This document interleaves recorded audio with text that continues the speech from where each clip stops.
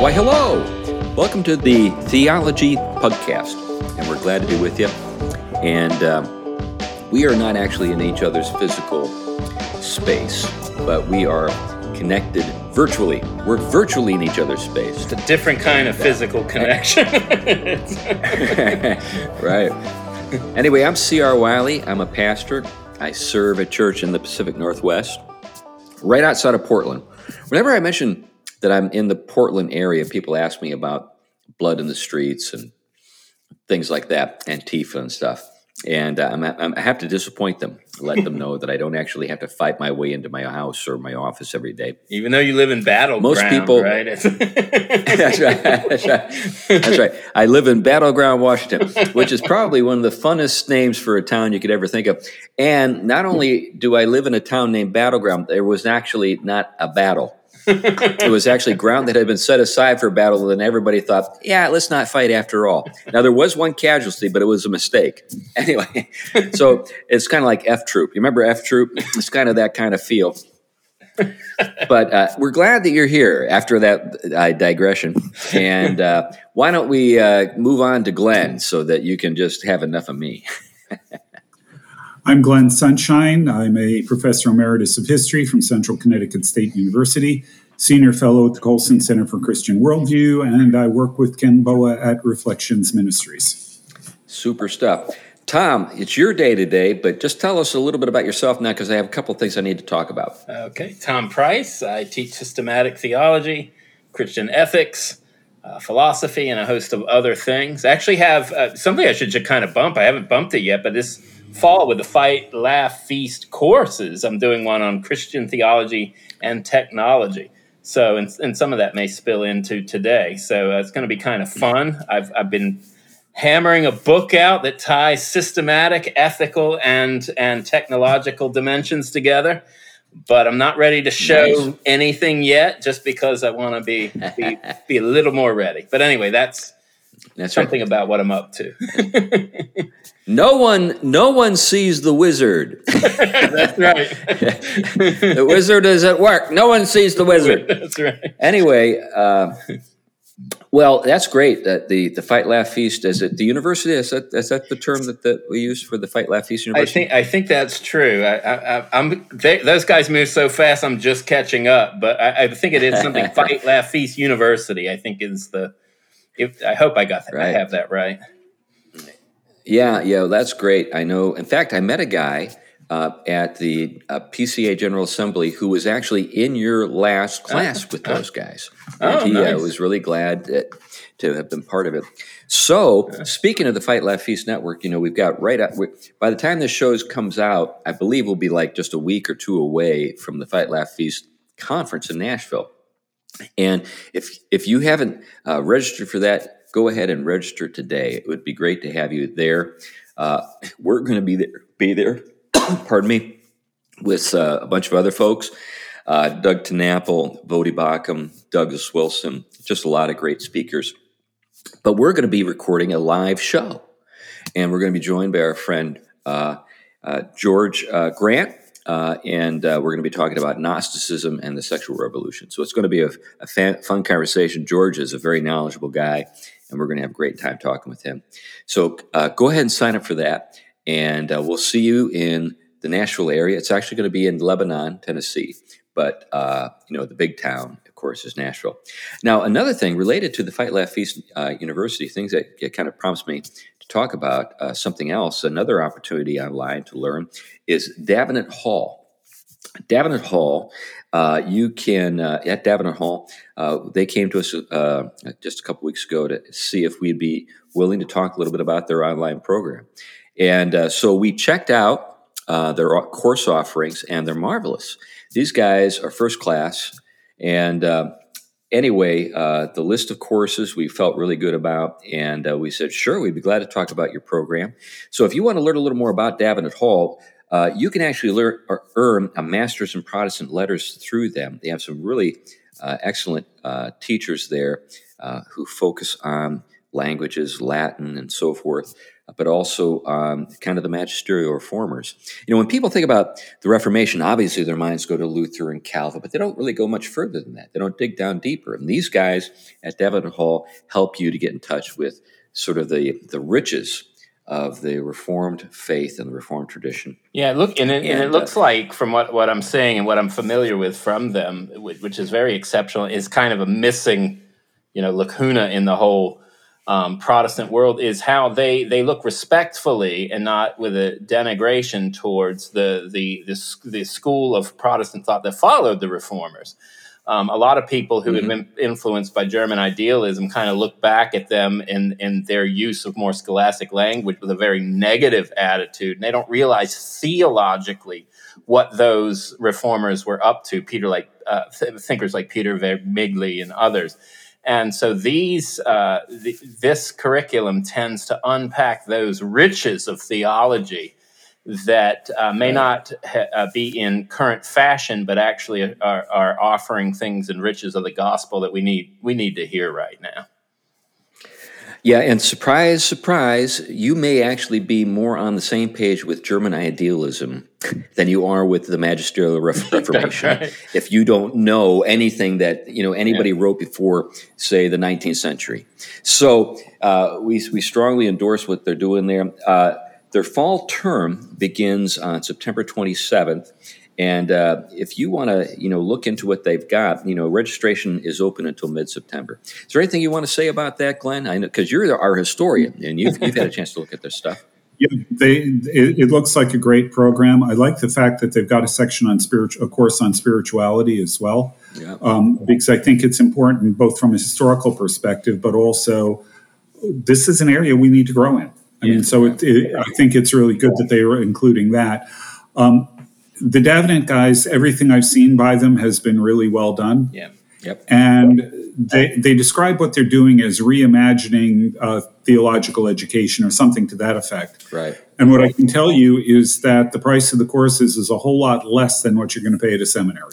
Oh, yeah. That's right. And you're going to get a whole lot more if you're actually getting theology. So the point is, in practical terms, if you want to get a good theological education, I would look very seriously at this. Yeah. Okay, so davenanthall.com. Okay, so let's jump into the subject of the day, and it's your day, Tom. What are we talking about? Okay, well, I'm going to be riffing off of a fantastic book, Joseph Pieper's book, Abuse of Language and Abuse of Power. For anyone who's followed us in the past, we've picked up some of Pieper's work, and Pieper is a Catholic thinker, but someone who is consistently classical in his Christian understanding, and of course, as Protestants would part ways exactly on those points we would expect to. But on those other areas, we would find continuity. And this book is as timely, even though it was written in 1974, as timely today as it could be, as if it was delivered right now. And there's a lot of richness. Let me just say something about Pieper. A lot of our listeners love C.S. Lewis and his apologetics. If you like the kind of thing that you see in, say, Mere Christianity or in Miracles, you will not be disappointed in Pieper. Pieper is your German version of C.S. Lewis. Yeah, and his sense of celebration and festivity and leisure at the heart of creation is pulling out something, I think, in Christianity, which if the early Christians understood, and I think in its connection to the celebration of the means of grace is just, it's profound, and we have a lot to go there. But this book is really an early, to us, early, right. Sort of discernment that something that happened in the past is about to happen again and happen in a bad way. And so because he is of that classical, philosophical, and theological world, we're dealing with the repetition, although we're also dealing with kind of the movement of history towards more and more concentrated efforts of evil to do its job and redemption to have to win out, if you will. But what is he on to? Well, he's basically on to the question of sophistry and sophism and how it actually abuses language. Yep, that's it. That little tiny gem of a book. When it shows up, you're like, did I get ripped off? But I'll admit you did not. Yeah, there's a lot packed into this. In fact, I'm of the conviction. Maybe it's because I write thin books. Yeah, that this what I think this evidence is a lot. He's distilled his thought in such a way that every sentence in this is absolutely essential. Yeah, well, and this is what I literally said. This is interesting on YouTube until it gets canceled. Someone actually reads this whole work. It's one of those kind of things. And I thought, as an episode, I said I wouldn't do that to you because you can get that on YouTube. But in a way, I could have kind of done that. You would have gotten so much. It is profound. And I'm not going to kind of sum up what he's doing. I'm going to kind of hit some themes and let us kind of riff off of them. And then I want to maybe move it to Derrida and deconstruction. As kind of an intensification of this sophistry in kind of a new manifestation, if you will. But one of the things I love about the beginning. So before you get there, I can tell Glenn is just itching to say something amusing. Not really. All right. I read your face, and I misread it. Okay. I'm thinking if you're doing Derrida, you're going to have to go on to Foucault, but that's well, that's right. Well, what I would, if you're going to do Derrida, what we could do is kind of step from some of these themes to Foucault, and then Derrida is kind of wanting to unravel Foucault and his kind of structuralist power network thing. Actually, it's interesting you say that because I think Pieper would have Foucault more in mind than Derrida in this book. We'll kind of get to that to kind of because abusive language, abuse of power. Because Derrida thought he was up to something different. He just wanted to, he's kind of more like Rorty. He thought you could just play your day away, kind of thing. Get back to Play-Doh, if you will, and life is Play-Doh. But I think Pieper is more addressing Foucault.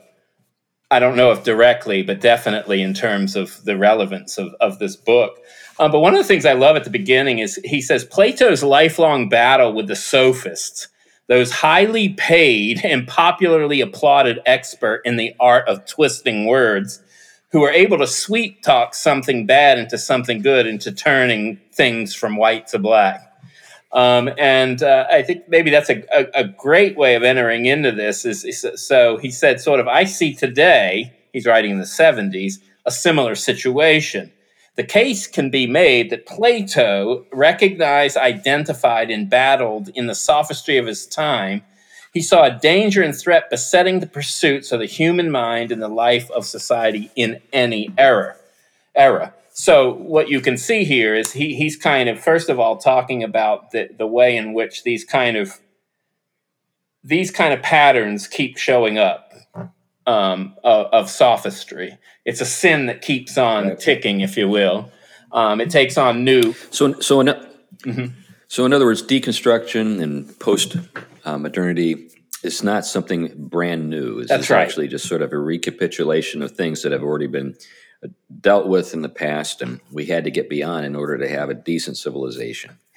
That's right, and he will say kind of the Christian linear approach. He will say that the kind of more sophistication that ends up developing, the more sophisticated the kind of darkness, right? And that's why he kind of will move towards tyranny, national socialism. I mean, these kind of forms that result from it. But he will say, there's nothing new under the sun happening here. But it's interesting that he talks about the way his lifelong battle with the highly paid and popularly applauded experts. And this is one of the things he's developing after he talks about, and it was interestingly Hegel, who you don't typically talk about repetition and timelessness, who saw this consistent pattern of the sophists take place. That's another topic. But one of the things he wants to pick up on, he goes, the sophists are not as remote to us as we may imagine, quoting Hegel. But Nietzsche's posthumous line, the era of sophists, ? Our time. And so this kind of... So we should we should probably help folks out in podcast land along with this whole matter. What is a sophist? Yeah. Who were they in relationship to Plato? That kind of stuff. Yeah. So does Glenn, the historian, want to take that, or I can run with it?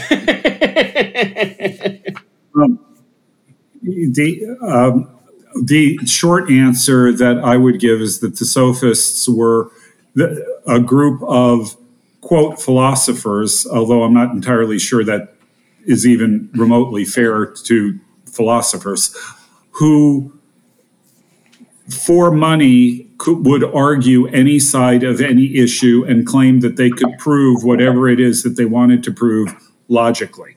Yeah, so right. You could pay them to produce one argument and then pay them to produce an argument for exactly the opposite side. And they claim that through their sophisticated use of language and logic and all of that, they could prove literally anything. Yeah, which would make them great, I guess, speechwriters for any politician who was trying to pursue a particular agenda. That's right. Right. And that's the sort of thing that they would be paid for. Yeah, that's right. And so this is kind of what Pieper picks up on from the debates with Plato. And one of Plato's concerns, of course, is that relationship between the compromise that ends up happening between truth, mind, and pay. And it's not that he's saying that people shouldn't be paid who teach and the right, but there's a difference between honorarium and, funding,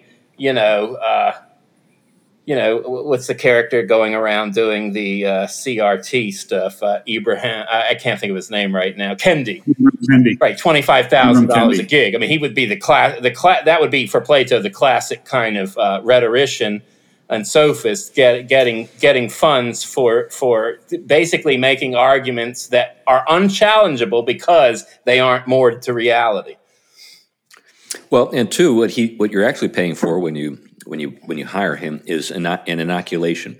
Basically, we can't be accused of being institutionally racist because, after all, we paid big money for this guy to come and tell us how not to be institutionally racist. So that's right, and this is, I think, for a pass. This is one of Plato's big concerns, is because what you have going on here is manipulation of meaning all around. Once money gets in, but also the arguing any side detached from any measure from reality. And so if you want to talk about what's... By the way, yeah, let me just quickly interject here about the subject of honoraria. Yeah. Now, honoraria is not payment. It's not paying for something in terms of exchange. So honoraria historically was something that was set aside or given to the professions, meaning those who profess, who have some knowledge that is really significant and instrumental and foundational for community life. And we don't want these people corrupted. We don't want them selling their information for money. Instead, what we want them to do is serve the community, and we're going to make sure that their needs are cared for. Yeah. Kind of like, when we think about tenure, when a professor is tenured, he or she doesn't need to think about whether or not what they say is popular or not. They could just say it. That at least is the ideal. That doesn't hold up so well today, as our friend Tony Esolen can attest to. But the idea was that we can't pay for health. That's originally why medical doctors were not paid in the sense of providing a service for money. Or we can't pay for justice. We don't want justice to be paid for. That's why law was thought of in the same way. And you can't pay for eternal salvation. That's why ministers receive honoraria. They're not paid, but they're cared for in a way that demonstrates the community honors them. Well, and in a way, when you pay for those kind of things, you can already see Plato's concern here, and of course a Christian concern later, right? That one is actually sort of Jesus's debates with the Pharisees, who do these things for the recognition of people and this popularity and the virtue signaling. All the while, it is detached from reality. Their hearts are empty, graves, and so that there is almost in the being paid for, this kind of wage for truth, so to speak, empties it of truth because it already brings it to, you're being motivated by something other than the pursuit of the good, the true, or the beautiful, or anything else. You're being motivated by, and so one of the things that Pieper notices is Plato's criticism of the exceptional successful aspect of these sophists, that they're able to use their education, and he did admit they tended to be pretty well educated. They knew how to use the verbiage, if you will, but they knew how to use it to manipulate and to their own success. And one of the second things he talks about there is he talks about the kind of. Go ahead, Glenn. Yeah. Yeah. Just before you go on, you were talking about the difference between honorarium and payment. And, the easiest way to sort of, I think, to summarize the problem is the old proverb, the one who pays the piper calls the tune. Yeah. So if you are paying someone for something, you are paying them for the result you want. Yes. Which is why you really don't want to think about that as what you're doing with your pastor or whomever. There are a lot of people you don't want that. You want the truth. Yes. So. Yes. And that was kind of a buffer, to kind of make those distinctions. And, to Plato's credit, it's a very Christian insight there. I mean, again, this is why Christians had no problem criticizing Plato where Plato was wrong, and Plato was wrong in many places. Nevertheless, I think in these relationships to reality, truth, and goodness, there's a lot that in his critique that we would say amen to without problem. The second thing that was interesting about the sophists is they tend to be, the quote unquote strangely handsome, right? It's the and so in one of the dialogues it's using Socrates. These people are, the honorable in the crowd that you're interested in that really doesn't pursue things as a sophist is ugly like you, Socrates.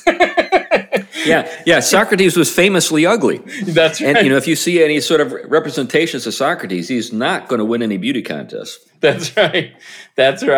But again, here you have this kind of external appeal that we could think today of something as shallow as the Hollywood image, right, or the entertainment industry that's kind of found its way into the church.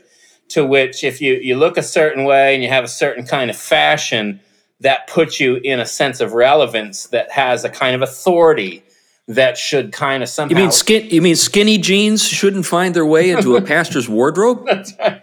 Is that what you're implying, Tom? Yeah, and I think maybe did you guys see jeans would be an apt extension of this kind of.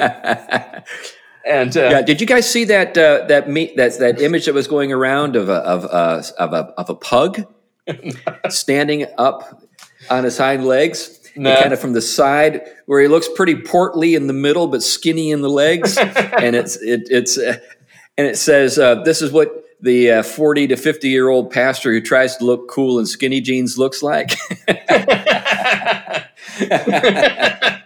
That's why our pugs are always positioned not standing on their hind legs. You won't see that on our pug case. That is good. But the next stage, of course, is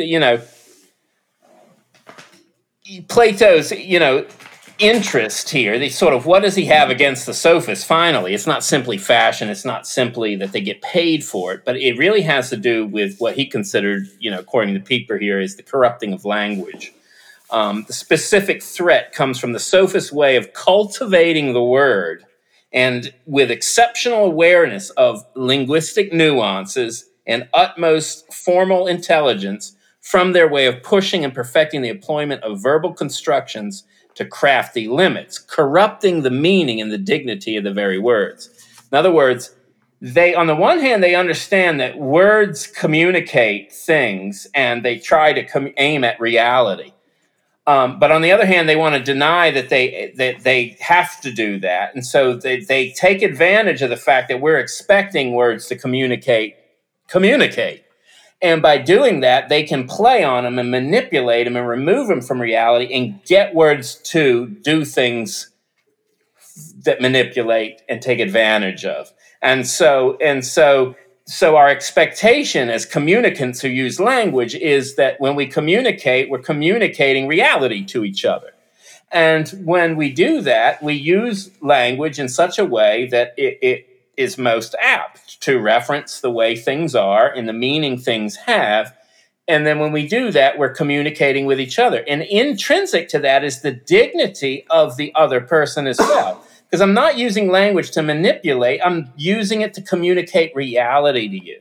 And so what he's concerned is the denigration of communication, true dialogue, and then the proper correspondence of words to reality. I mean, these things. Now, this is something I'd like to pick up on a little bit, because sometimes in our circles, we have people who are advocating the arts as a way of sort of addressing our society today in ways that maybe are easier for people to receive the things that we have to say, as opposed to, say, propositions and arguments and logical presentations and so forth.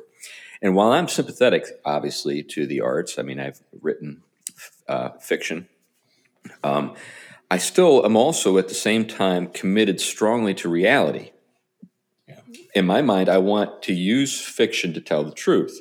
Yeah. I don't think that's what's going on with most writers today. I think they're playing to ego and sort of a desire to self-create, to sort of transcend human limits, and really celebrate the impossible. And not in the sense that Jesus was referring to when he said, if you believe all things are possible, but in the sense that if I want something to be so, it must be possible. Yeah. If you get my drift. Yeah. No. Well, where I wanted to go with this, or the place that my mind immediately goes to, and longtime listeners will probably anticipate the next word that's coming out of my mouth, is Rousseau. Which brings up another meme. Did you see the memes of you and the book that was found at, I guess, the antique bookstore of Rousseau, and your eyes are like points of fire. That's great. Yes. Yeah, there have been a couple of Rousseau memes involving me, but you look at what Rousseau does in, say, The Social Contract or something like that. The way Rousseau carries his argument is he uses words that, all right, well, first of all, just a little bit of terminology. When you're talking about a word's denotation, you're talking about its dictionary definition. Yeah. When you're talking about a word's connotation, you're talking about sort of the emotional response that the word generates. It's a little more complicated than that, but that's the basic idea. And Rousseau uses the word freedom, which is a word everybody likes, but he redefines it to mean submission to the general will.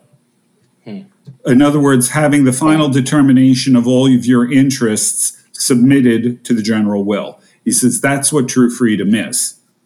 Now, when you think about it, that's the antithesis of what most people would think of when they think of freedom.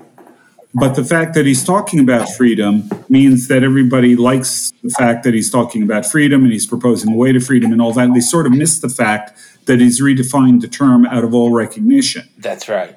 So this is a tool that's typically used by propagandists, advertisers, people like that, where you redefine the meaning of a word and then use the word and let the emotional connotation of the word carry the argument rather than what you're really saying.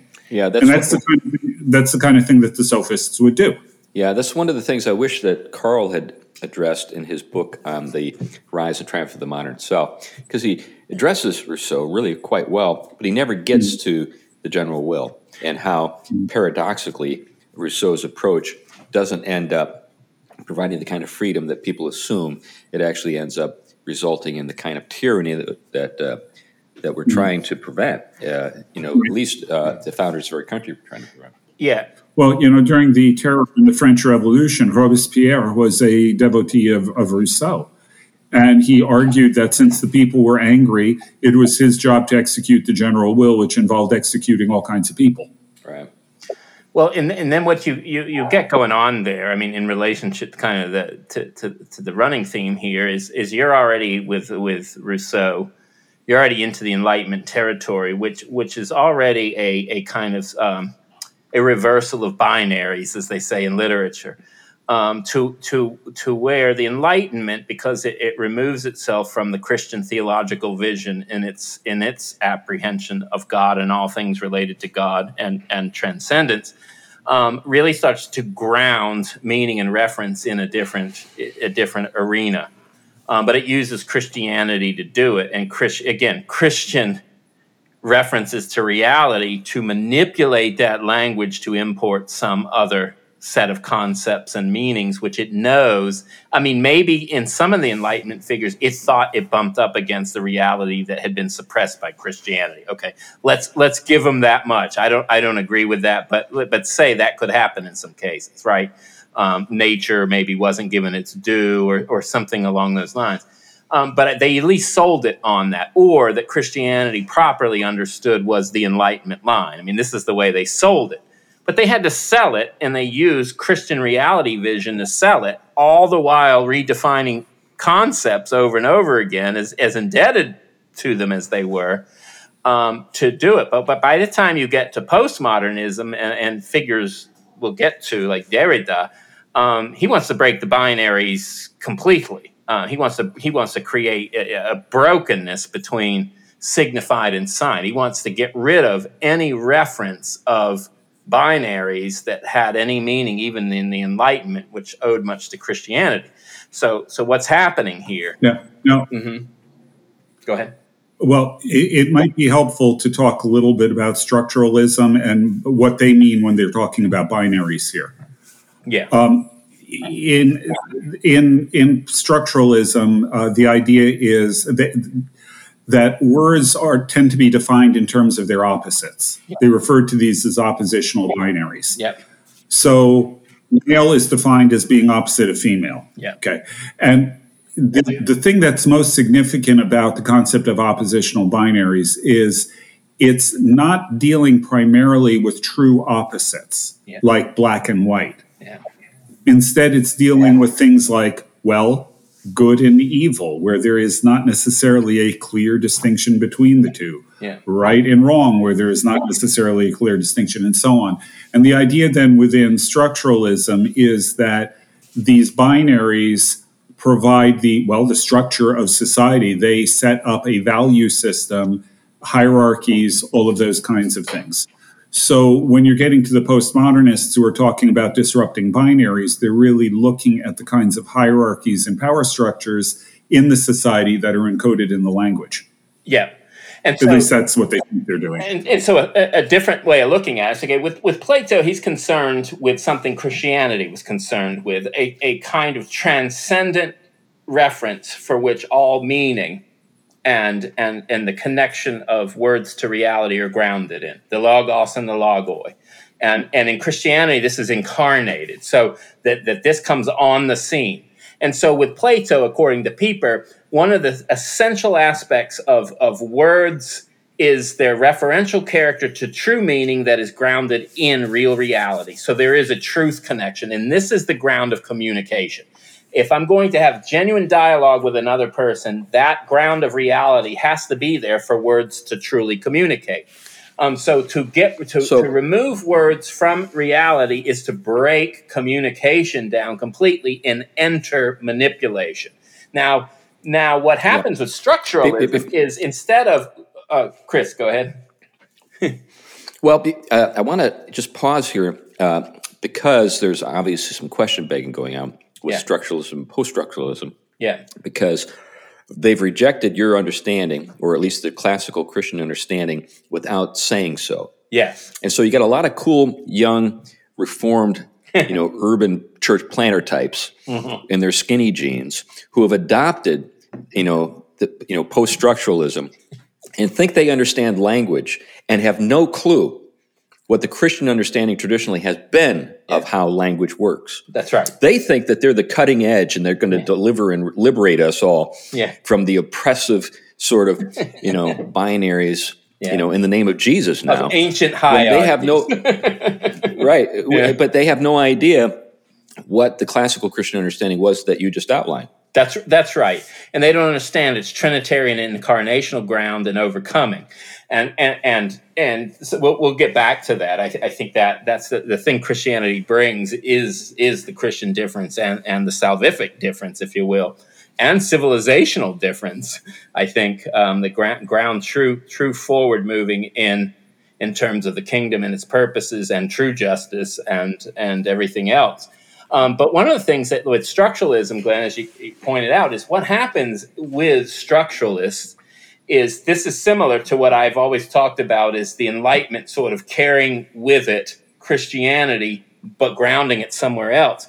So rather, the structuralism is basically the way in which the ground up structures things, a material base or set of conscious forces orients itself, not directed towards a transcendence or grounded in it, but immanently, whether it's in matter for Marx or whether it's in some kind of consciousness arising with Darwin and other figures. And so the structure then is sort of like the base, and everything is kind of the outflow of that. And so the meaning web is grounded in this set of forces that precedes us, and we are kind of the exemplification of. But all communication is immanent within this structure. And so Foucault, for example, is going to talk about that as a power network. Marx would see it as structure and superstructure and economic at its roots.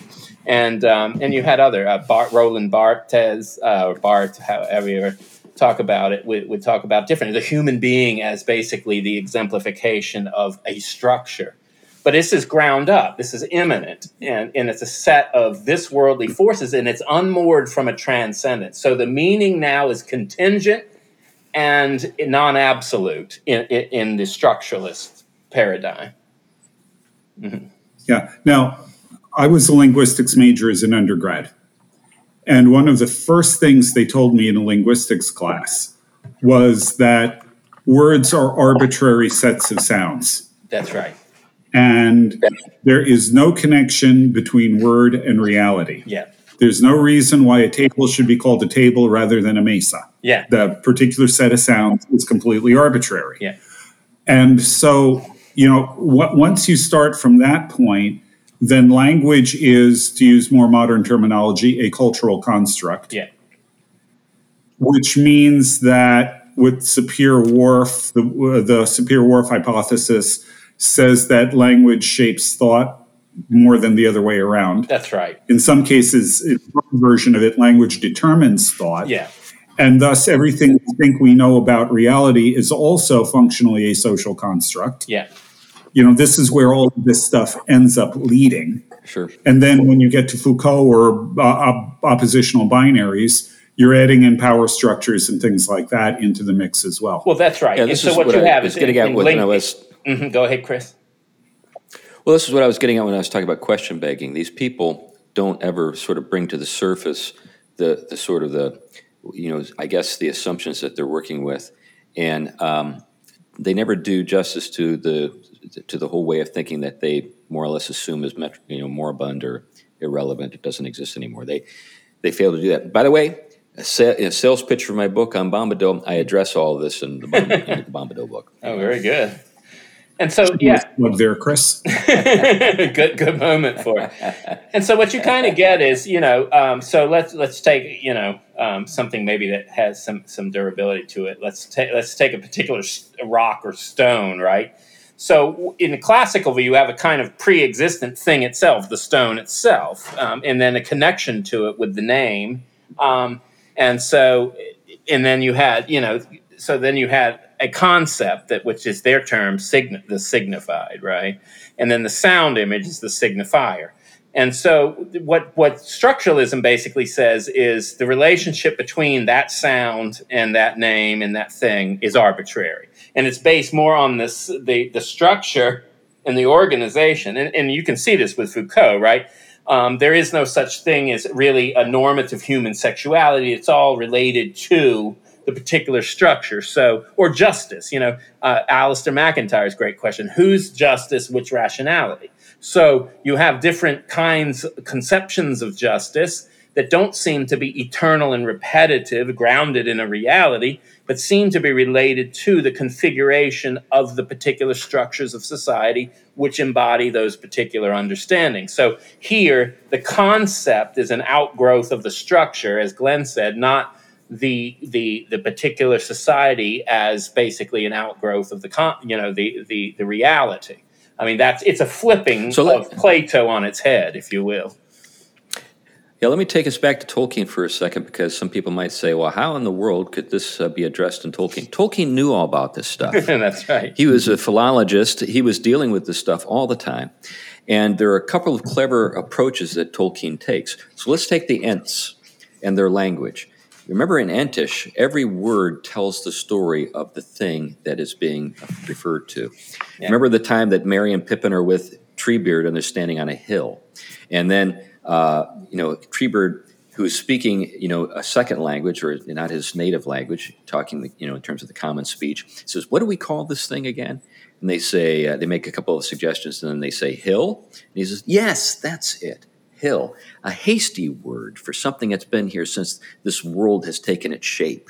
Right. In other words, the word in Entish for hill takes a while to say because it tells the story of the thing that it's referring to. That's why it takes so long to say anything in Entish. That's right. But with Bombadil, the approach is different. Bombadil sings all the time, and it's actually his songs which possess power. Now, what do we know about Tolkien's world? What do we learn in the Silmarillion? How was the world made? Yeah, music. The singing of the Ainur. Yeah. Yep. So actually, what I believe is going on with regard to Bombadil is he's re-singing or he's echoing or retelling the music, or reclaiming the music, and his words are based on the essential nature of things. They're not arbitrary. These are not arbitrary, silly songs. That's right. In fact, when Tolkien addresses the subject of his songs, his nonsense songs, he says they seem like nonsense. He uses that word "seem" or that qualifier "seemed" again and again. Whenever he's doing that on purpose. This is a guy who never used a word without meaning to use it. Yeah. So here are two approaches to the classical understanding of language that I think are completely sort of out of favor in our world today. Well, that opens up a whole lot of things in terms of, I think being a musician, and once upon a time when I took it more seriously than I do now, which I'd love to take more seriously now, but I remember there was something with all the musicians, whatever their belief system is, when they started to connect with music, they went towards the roots of the tradition they were studying. And they were digging into a mine of reference and formation and shaping that they understood transcended themselves. But they weren't structuralists sort of at the base, whatever they were ideologically. They understood there's an echo of transcendence reverberating through those lines of each person hearing and responding, if you will, to something in creation, which, I think Tolkien's antenna for that, I think, is unparalleled. It's of course, we understand it's underwritten place, but actually you see, you think of when the incarnation in the New Testament with the hosts and the angels singing, right?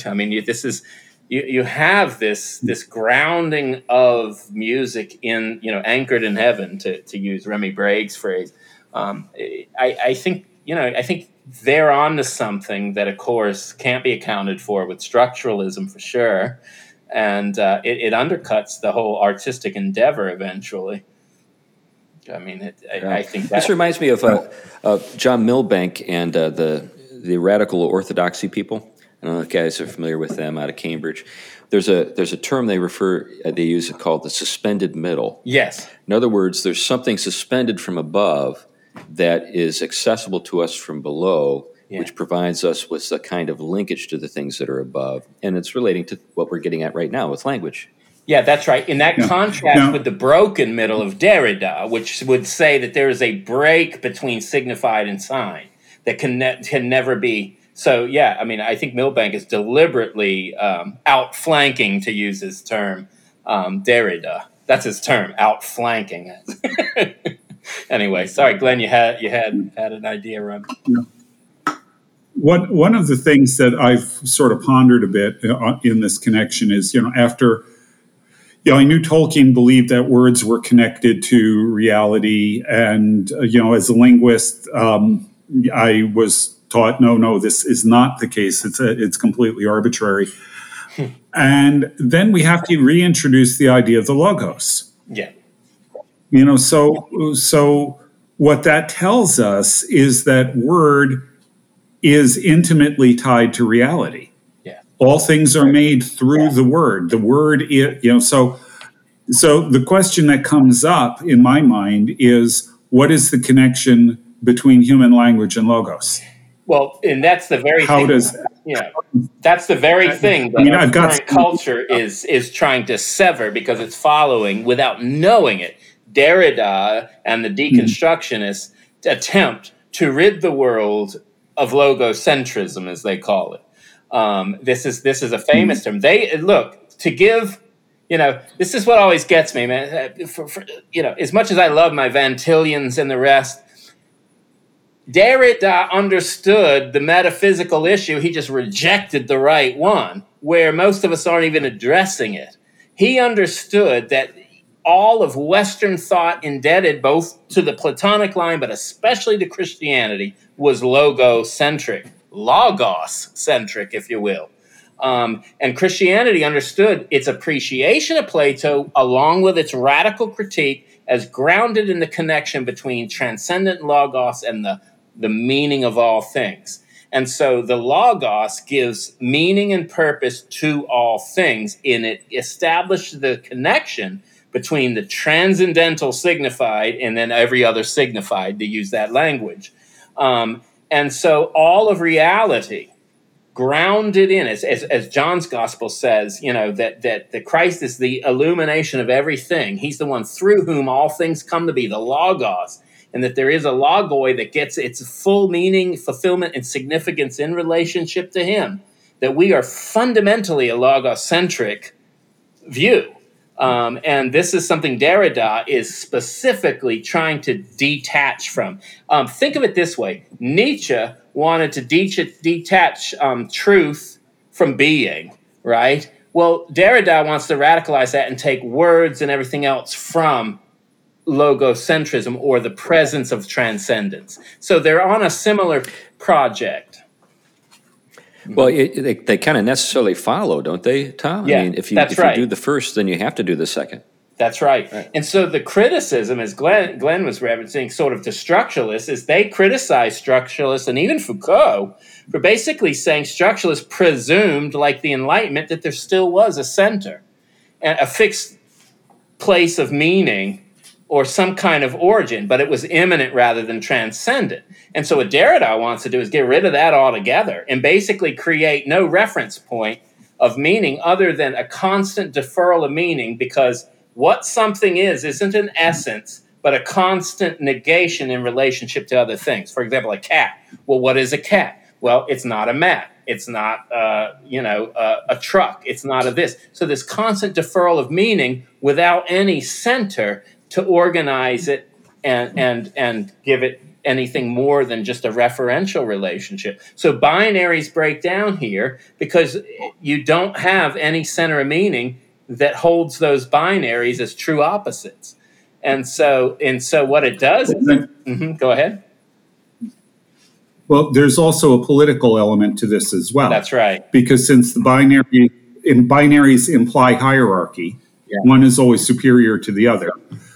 By disrupting the binaries, you are fundamentally disrupting the hierarchies and therefore, disrupting society, which is one of the reasons why Derrida is so important for CRT. Yeah. Right. And this is out of touch with just sort of basic realities, in the sense that, your concepts may be overturned, but if the logos is genuinely, the very foundation of reality, that means that your language now is out of touch with that. You cannot convey the truths anywhere. But the truths haven't gone away. Reality in this case is just simply something that you cannot even apprehend any longer, and it's going to roll you over. It's going to run you over.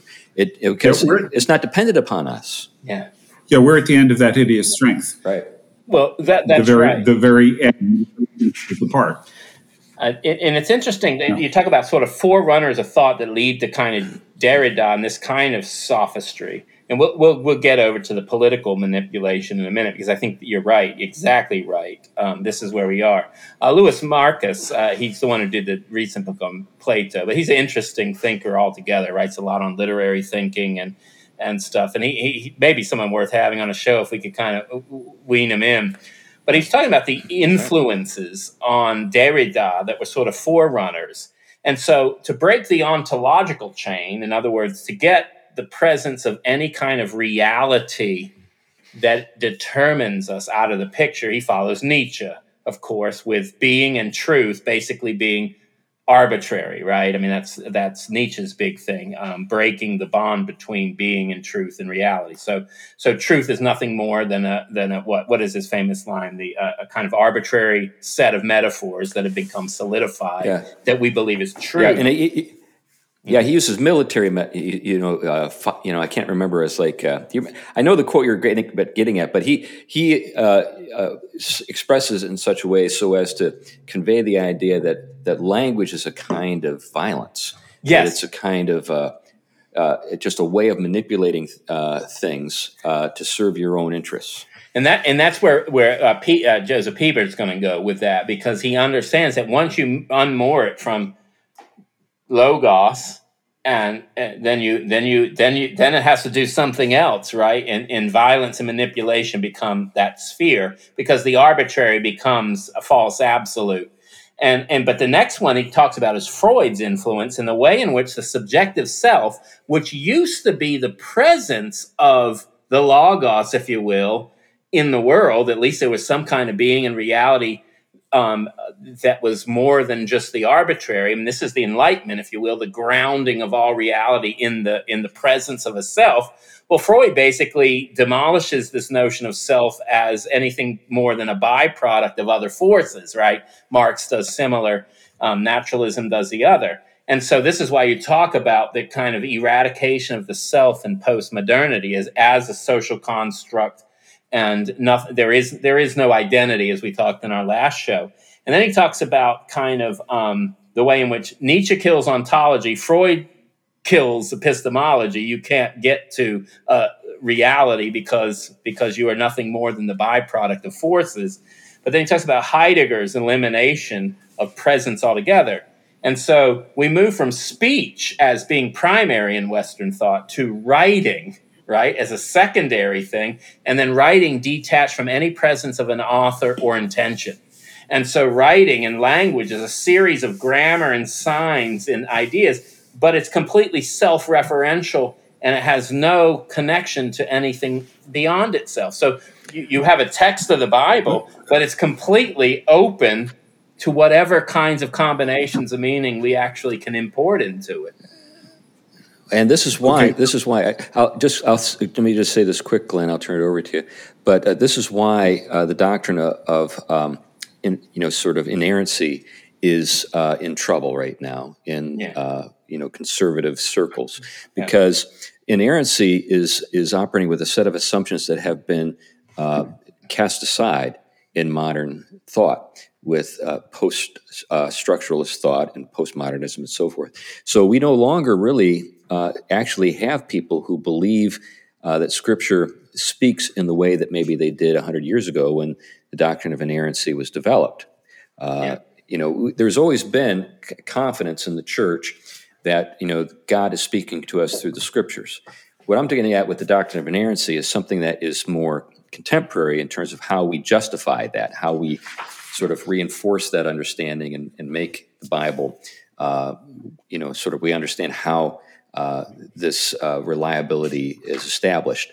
All that is gone, and I think that it would be a really somebody out there in I don't know if it's in podcast land or somewhere else. It would be great if we could pull together the syllabi that are being used in seminaries and in Christian colleges that are addressing the subject of language.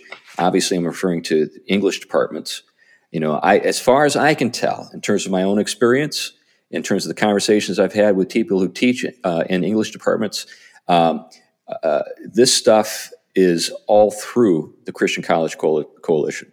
They've dressed it up, they've baptized it. Now it's made acceptable because it's being promoted in the interest of equity and inclusion and all this other kind of stuff. You find that sort of manner of talking about these things, and then people who were kind of holding on to the kinds of things that we're talking about right now are dying off.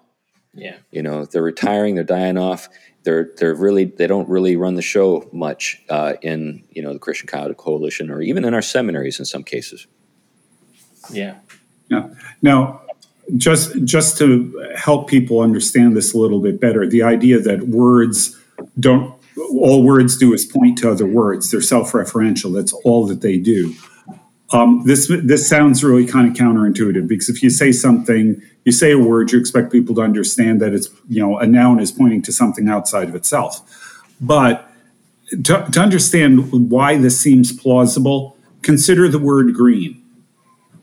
When I say the word green, you do not know what I mean. Do I mean a color? Do I mean envious? Do I mean seasick? Do I mean ecologically aware and involved? Do I mean unripe? Blackberries are red when they're green. Okay. Actually, I don't mean any of those. What I'm thinking of is my friend Doug Green that I went to school with. and that's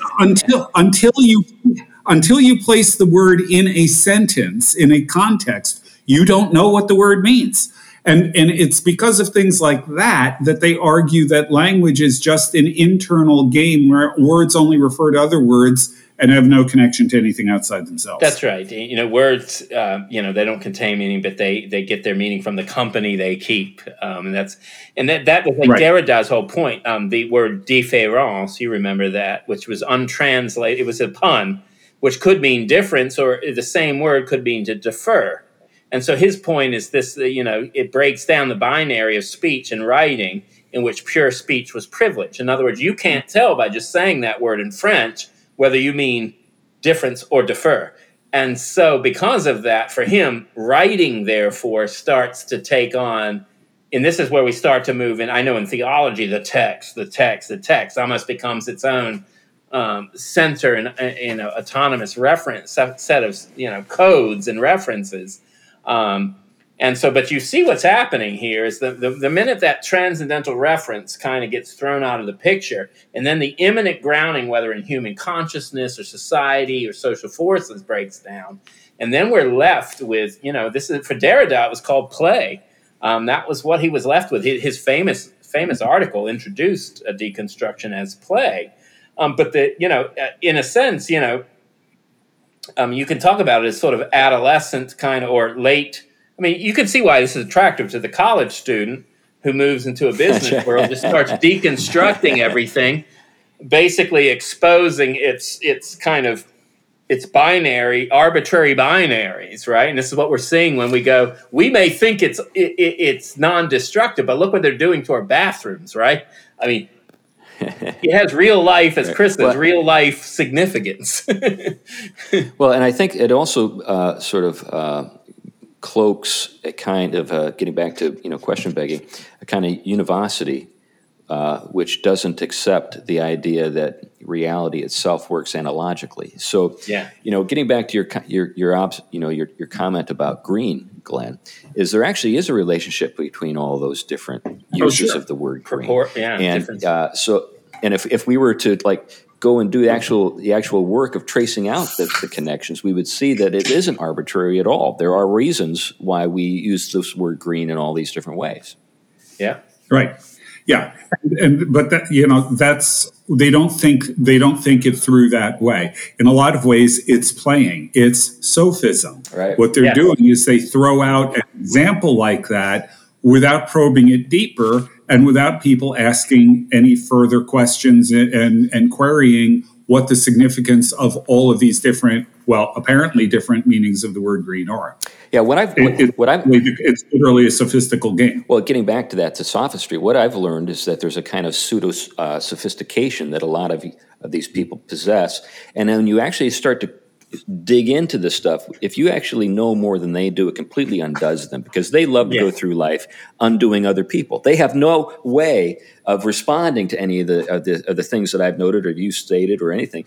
They really think that they are at the pinnacle of sophistication and knowledge when it comes to the way language works. And it's interesting because when I do hear, I mean, like I said, Derrida, who I think he had more of an antenna for metaphysics and the implications than a lot of Christian. But you think of, I can't think of his name right now, the one who debates Milbank all the time, the kind of postmodern commie. Is it Zizek? I can't think of his name right now. But yeah, I mean, he's an interesting character from Eastern Europe. He's a full blown commie in some way. Oh, I know who you're talking about. Yeah, Zizek, or I can't remember. But anyway, back when I read him years ago. Yeah. But you often think, I mean, I think he understands metaphysically what's at stake when, I don't think it in terms of consequences, but in terms of he knows there's a metaphysical issue. He has an antenna for what he doesn't want. But in the he calls himself sort of a Christian athist, right? I mean, go ahead, Chris. Right. Well, I think a lot of these guys kind of have, like Nietzsche, a kind of love-hate relationship with the Christian metaphysic. Yes. On the one hand, they kind of have a longing for it. On the other hand, they're trying to break away from it, trying to justify something. With Derrida, wasn't he a homosexual?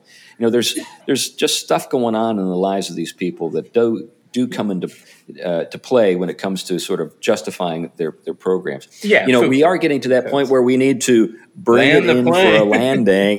Yeah.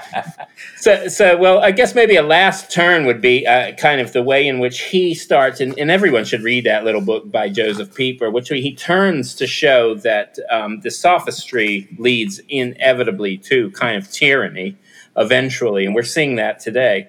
He says the common element in all of this is the degeneration of language into an instrument of rape. I mean, that's very harsh language. I mentioned that in the last show. It does contain a violence, albeit in a latent form. In other words, when you move it from its transcendence, it actually begins the process of violence. He said the lesson is the abuse of political power is fundamentally connected with the sophistic abuse of the word. Indeed, finds in it a fertile soil in which to hide and grow and get ready, so much so that the latent potential of totalitarian poison can be ascertained by observing the symptom of the public abuse of language. So this doesn't leave us with play. This leaves us with tyranny.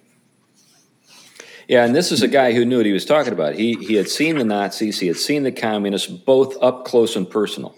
He's not talking about this might be what happens. He's talking about I saw it happen. Yes. Mm-hmm. Yeah. And he's anyway, basically unpacking it. Yeah. Yeah. So, Glenn, do you have anything you want to add to the conversation? Loads, but this is not the time or the place. All right. Yeah, I'm kind of at the same spot. This was a great topic, Tom, and maybe one that we should go back to. If folks, are so inclined, Pieper does a great job. I mean, he's very accessible. He's, I compared him to C.S. Lewis earlier, and the reason I did that is that he has a way, like Lewis had, of taking really profound and deep things and putting them on a shelf where most people can reach them. And that's what you have here with this book by Pieper. Yeah. Anyway, anything else you want to say, Tom, as we land? No, I mean, another show I'd like to kind of follow is Louis Marco's notion of the way in which the Trinity and the Incarnation kind of answer Derrida and sophists from a Christian angle. But I think we can appreciate the Platonic lens of worrying of what happens when you try to move language, speech from reality. And even if Plato had both a incoherent and inconclusive understanding of reality, he had an antenna for its significance and why we should hold fast to it.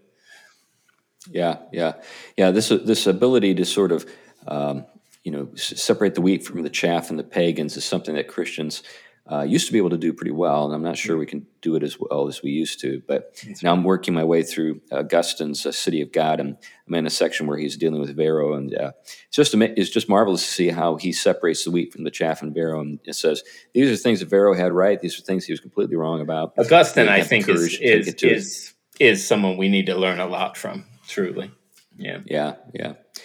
Well, anyways, thanks for listening to the Theology Pugcast. It's great to have you, and we do appreciate you. And if you appreciate us, it's always great when people give us a 5-star rating on iTunes or somewhere else. I've noticed that when I mention this, people actually do that.